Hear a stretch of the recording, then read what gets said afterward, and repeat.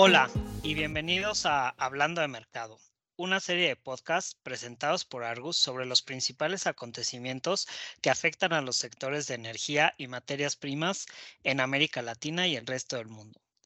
Mi nombre es Sergio Meana y soy el gerente de desarrollo de negocios en Argus para América Latina. Las grandes economías en América Latina dependen de las exportaciones de petróleo y carbón para incrementar sus arcas estatales. Pero a menos de casi 2 meses de que comience la 28ª Conferencia de las Partes sobre el Cambio Climático, conocida como la COP28 en Dubái, varios mandatarios de la región han dejado claro cuál es su posición sobre una posible eliminación del consumo de combustibles fósiles para poder llegar a la neutralidad de carbono en 2050. En el episodio de hoy estamos muy contentos de que vamos a platicar con Jacqueline Echeverría, editora de Argus Latin Energy Markets, sobre quiénes están a favor, quiénes en contra y los avances hechos hasta la fecha en este mercado. Bienvenida, Jacqueline. Hola Sergio, gracias por la invitación. Jacqueline, la COP28 se acerca y otra vez la eliminación gradual de combustibles fósiles como el petróleo, el gas o el carbón continuará sobre la mesa en estas discusiones.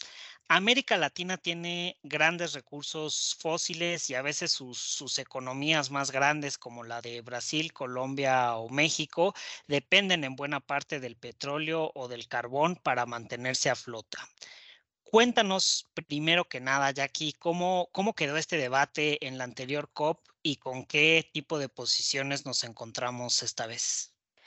Exactamente. La anterior COP que se celebró en Egipto resultó en buenas y no tan buenas noticias dependiendo de a quién le preguntes.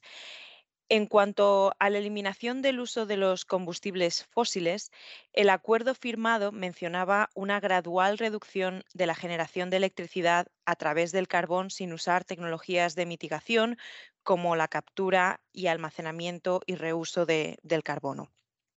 También mencionaba una eliminación de subsidios a combustibles fósiles. Esta sección del acuerdo no sufrió ningún cambio con respecto a Glasgow, pero hay que tener en cuenta que en Egipto hubo más de 80 países que apoyaron la inclusión en este acuerdo de un objetivo de eliminación de combustibles fósiles y entre esos países están incluidos Colombia y Chile. Ya, ahora Chile no la tiene un poco fácil, no es un productor de petróleo, de gas o de carbón, por lo que su economía no depende tanto de las exportaciones de estos productos. Lo entiendo un poquito más de la economía de Colombia, que sí depende de las exportaciones de petróleo y carbón. ¿Cuáles son los argumentos ahí en el caso de Colombia? En eso tienes mucha razón, Sergio. El presidente de Colombia, Gustavo Petro, es quizás de todos los mandatarios de los países que dependen de las exportaciones de petróleo o carbón en la región de América Latina, quizás es el que más apoya el objetivo de la eliminación de combustibles fósiles y es el que más vocal es sobre este tema. ¿Y cuál es su plan? Porque a lo mejor tiene un golpe para la economía. Exacto. Desde que comenzó su campaña electoral, Petro no ha parado en repetir que su intención es transformar la economía de Colombia en una economía verde en la que las energías renovables reemplacen la dependencia que el país tiene en el petróleo y el carbón. Para ello, hemos escuchado que tiene planeado no ofrecer nuevos contratos para nuevos proyectos de exploración de petróleo y también tiene como objetivo reducir la producción de petróleo y carbón hacia 2030. Pero también es cierto que aún no hemos visto, aún no se ha anunciado un plan específico con ventas impuestas para llegar a este objetivo de 2030. Y en lo que a la expansión de renovables se refiere, se ha encontrado con varios obstáculos relacionados pues, con falta de infraestructura de transmisión de electricidad y por otra parte también se ha encontrado con oposición por parte de los poblados indígenas, como por ejemplo en la región de La Guajira. Ya, parece un plan un tanto arriesgado, ¿no? Sí, si tenemos en cuenta además que su economía depende de estas exportaciones. De todas maneras, en un discurso más reciente ante la Asamblea de la ONU, Petro apeló por una disminución gradual de la demanda global de los combustibles fósiles, estableciendo metas de reducción anuales para que economías como la suya, las que dependen de estas exportaciones, dejen de depender gradualmente de estos combustibles y a la vez también puedan transformar sus economías. Entendido entonces el caso colombiano. Ahora, Jacqueline, ¿cuál es la posición de otros países, como por ejemplo México, Brasil o el propio Argentina? En México, por ejemplo, de todos es sabido que su presidente Andrés Manuel López Obrador no está interesado en dejar de perforar, no está interesado en dejar de producir petróleo y otros derivados. Y además, su interés por cumplir metas climáticas es básicamente nula, a menos que Estados Unidos meta presión, como vimos en la anterior COP en Egipto. Por el lado de Argentina, este país está incluyendo al gas natural en la ecuación para la eliminación de combustibles fósiles, pero lo está incluyendo como un puente hacia la transición hacia las energías renovables. El país ve una oportunidad, además, para su economía en las reservas que están en vaca muerta. Pero también hay que destacar que el gobierno de Argentina, el de su presidente Alberto Fernández, está haciendo también todo lo posible a través de regulaciones para atraer inversión en proyectos de combustibles bajos en emisiones como el hidrógeno verde y también para expandir la capacidad renovable del país. Pero por otro lado, Sergio, hay que tener en cuenta que en Argentina hay elecciones presidenciales en octubre y un posible éxito de Javier Milei, el líder de la extrema derecha, podría perjudicar las metas climáticas del país. Por otro lado, tenemos a Brasil, con su presidente Luis Ignacio Lula da Silva, que no es solo la imagen de la protección del medio ambiente y la lucha contra el cambio climático y la protección del Amazonas en Brasil, sino en toda la región de América Latina, incluso a niveles globales. Hay que tener en cuenta que con Lula, desde que llegó, la deforestación en el Amazonas ha caído un 48% año a año. Pero en cuanto a combustibles fósiles, su posición contrasta con la retórica que tiene en cuanto a la lucha contra el cambio climático.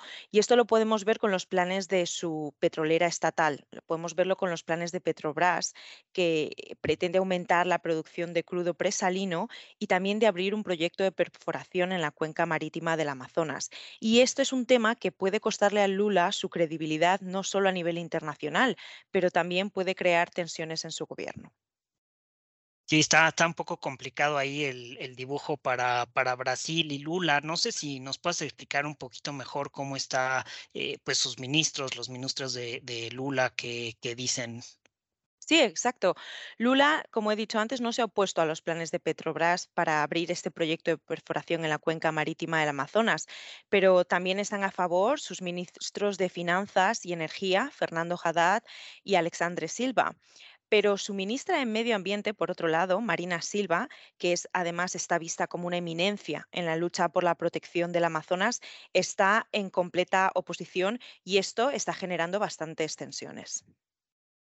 Claro. Sí, sí es un tema como hemos visto en este episodio bastante polarizante dentro de las economías. Ahora, teniendo en cuenta estas posiciones políticas, ¿cómo se están adaptando las petroleras nacionales a este tema de descarbonización y cuáles son sus principales desafíos? Las petroleras nacionales procedentes de países donde hay metas específicas de reducción de emisiones y también hay planes a largo plazo están actuando acorde al plan que han elaborado sus gobiernos de distintas maneras. Por ejemplo, hay empresas que están optimizando sus portafolios, cerrando proyectos que están localizados en zonas con mayor intensidad de carbono, como por ejemplo en bosques o en junglas. Lo vemos con el caso de Petrobras, que está vendiendo, que ha vendido y está vendiendo proyectos en zonas onshore y ahora mismo se está enfocando en la producción del crudo presalino offshore y está también utilizando tecnología de captura, almacenamiento y reuso de carbono. De hecho, es el único Brasil, su estatal, Petrobras, es la única empresa petrolera estatal que está utilizando esta tecnología. Por otro lado, vemos otras iniciativas que están teniendo estas empresas petroleras estatales y una de ellas es invertir en tecnologías limpias y combustibles bajos en carbono, como por ejemplo el hidrógeno verde o SAF. Pero hay que tener en cuenta que la descarbonización requiere un entendimiento diferente de los mercados, porque muchas de estas tecnologías todavía son muy nuevas, son muy caras y dependen de la creación de una demanda. Hay empresas como la colombiana Ecopetrol que están invirtiendo en proyectos de hidrógeno verde para usarlos primero en sus refinerías, para primero cubrir su propia demanda de sus operaciones, con el objetivo de expandir este combustible a través de exportaciones en un futuro. Y quizás, Sergio, esta sea la clave para estas empresas, usar sus propias capacidades de demanda primero para incentivar una expansión en energías limpias y nuevas después. Claro, qué interesante esta última parte, Jacqueline. Y con esto te agradecemos mucho el tiempo. Queremos decirle al auditorio también que toda esta información y todo este seguimiento de todo lo que está pasando con la descarbonización en América Latina se puede seguir en el reporte Argus Latin Energy Markets que lleva Jacqueline, a quien le agradezco mucho por acompañarnos y por el tiempo. Muchas gracias, Sergio. Visite nuestra página web para más información sobre todas nuestras publicaciones en www.argusmedia.com. Puede escuchar este y otros episodios de nuestra serie de podcast en español en nuestra página web en argusmedia.com, hablando, mercado. Denos un me gusta, comparta y visite la página para seguir los acontecimientos que guían el mercado mundial de commodities y comprender los impactos a América Latina. Volveremos pronto con otra edición de Hablando del Mercado. Hasta luego.